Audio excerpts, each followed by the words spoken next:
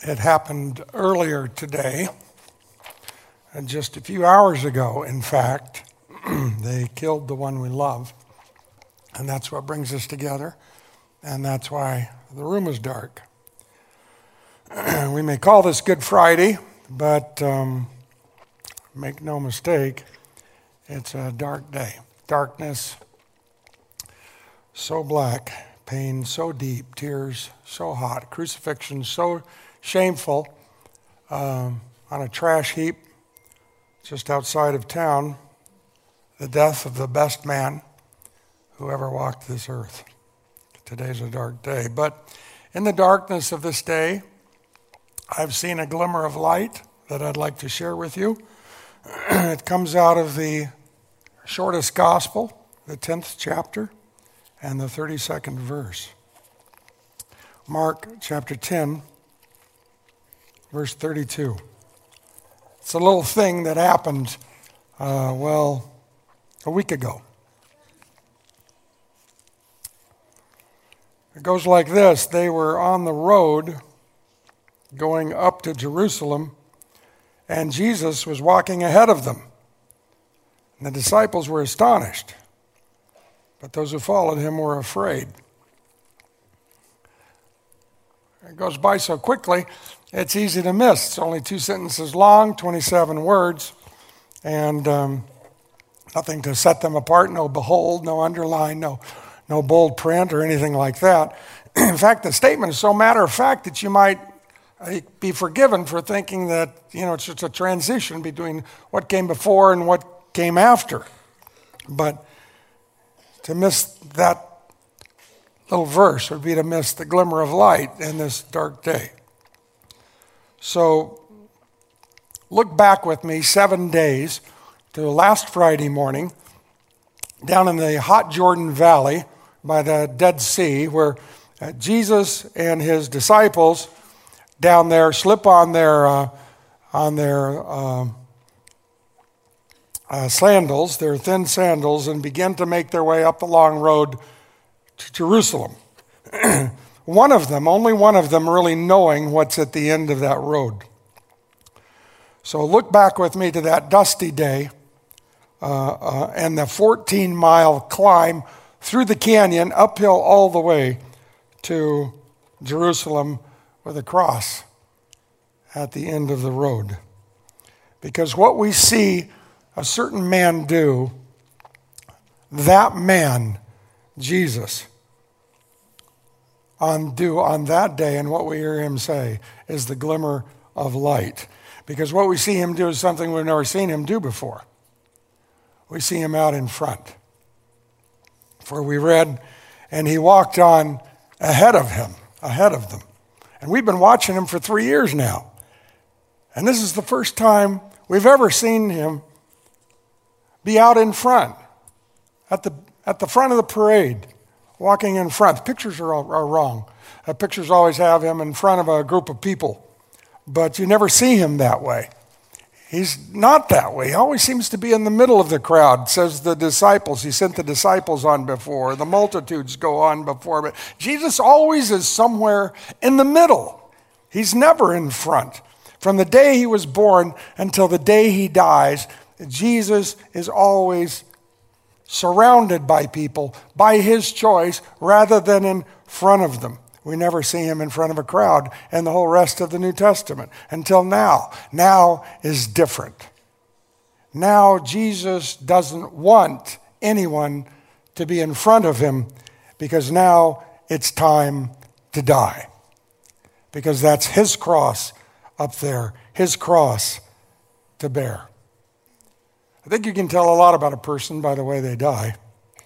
And when it's dying time, Jesus gets out in front. He's like a point man, in front of his platoon, in front of Peter and James and John and Philip and Bartholomew and Thomas and Judas. And with every step, Jesus steeling his own resolve by remembering that often quoted verse from the prophet Isaiah, I have set my face like a flint, and I will not be ashamed. He's like a young soldier marching in front on his way to battle, his jaw set, determined, resolved. to die. And so it's no wonder that it describes the disciples as stunned. They are all on the road, it says, going up to Jerusalem, and Jesus was walking ahead of them, and the disciples were astonished. And all of those who followed him were afraid. I can hear them whispering to each other, astonished. What's he doing up there, Peter? That look in his eyes, it scares me. And there is that look that a man gets when he strides into battle with death on his mind. I was just a kid. I was in the middle of milking a cow when I heard my little brother scream. It was a screech of 10-year-old terror, and it was from the area of the chicken pens. There's a dog, he shrieked, and he's killing the chickens.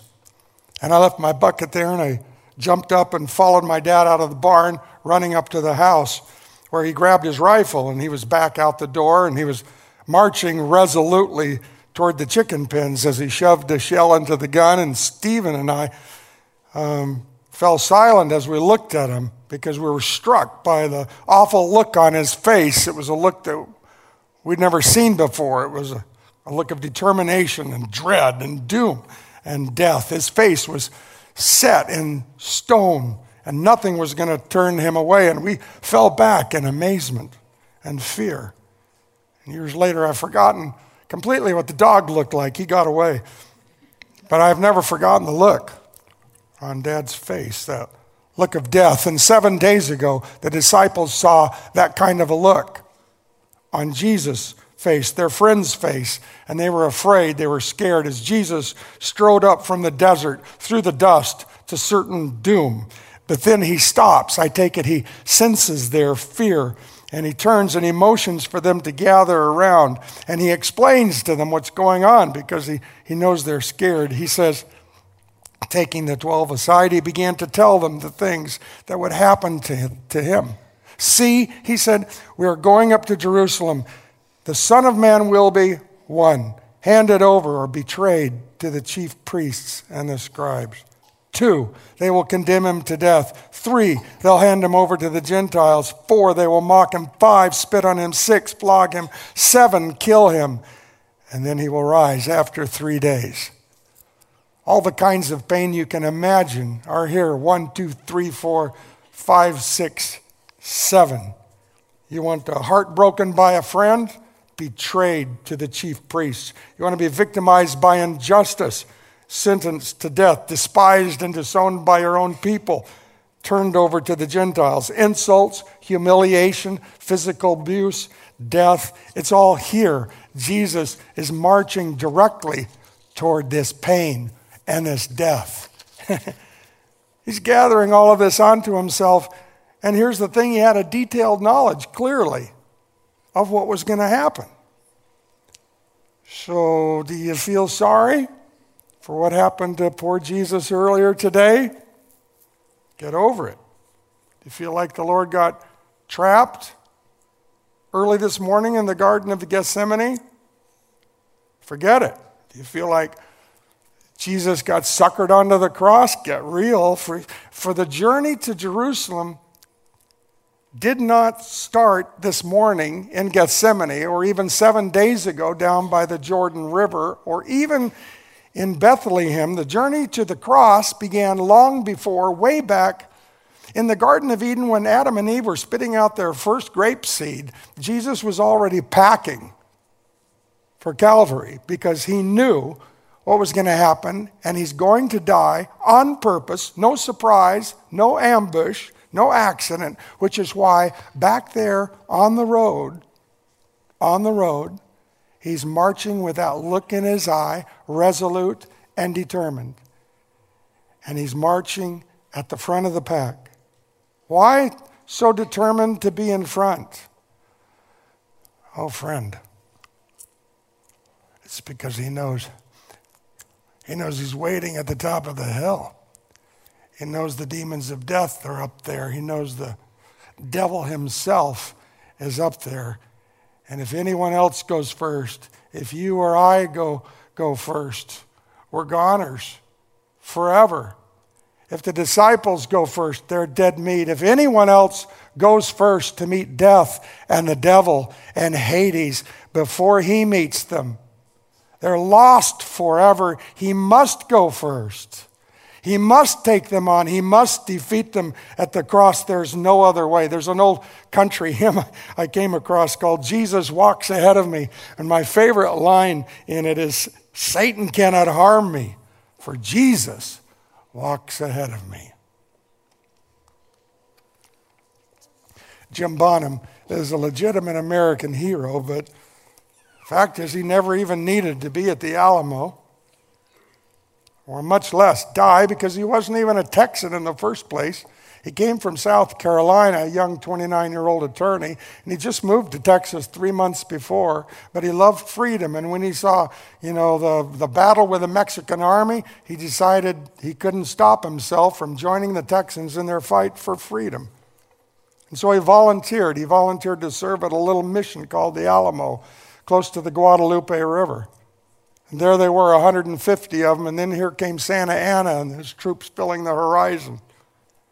And James Bonham broke through Santa Anna's line and rode east to Goliad to try to raise help. Went in and talked to Colonel Fannin.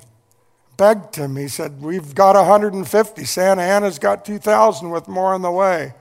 We're all going to die unless you help us." And Fannin couldn't make any promises. Said, "I'll try." Bonham knew what that meant. He went back out, swallowing his anger, jumped on his horse. James Michener, who tells the story, imagines a little boy stopping him at that point. And the little boy says, "Where are you going?" And Bonham says, "I'm going back to the Alamo." The boy says, you going to go back alone?" And Bonham says, "I came alone." And as the boy disappears, as Bonham disappears, the boy says to his father, "Daddy, if things are so bad, if he's going to die, why is he going back?" And the father says, "Son, I doubt if he ever considered any other possibility." And Jesus knew there was no other possibility. And so he walked at the front, resolutely, with his face set, up to Jerusalem to battle the demons of death and hell, knowing that was the only way. And he said, "I'll walk before you." And if we know what's good for us, we'll fall in line behind him. And I'm going to give you a chance to fall in line in a way, because Jesus asks us to remember his death by taking bread and taking cup. And usually we pass it out. It's easy. There's a cracker and so forth. We'll do it differently. We're going to ask you to stand up whenever you want. There'll be music playing. We've got tables around the auditorium. Whenever you're ready, just get up and come and take a piece of bread, drink the cup, and think of Jesus, who's out there walking ahead of you all the way to the cross. Let me pray for us. Heavenly Father, we thank you so much for sending a son who, though he knew what he was heading for, did not hesitate, but set his face like a flint and resolutely walked towards his death and towards the pain, and walked ahead of us so he could deal with it, he could conquer it, and give us eternal life.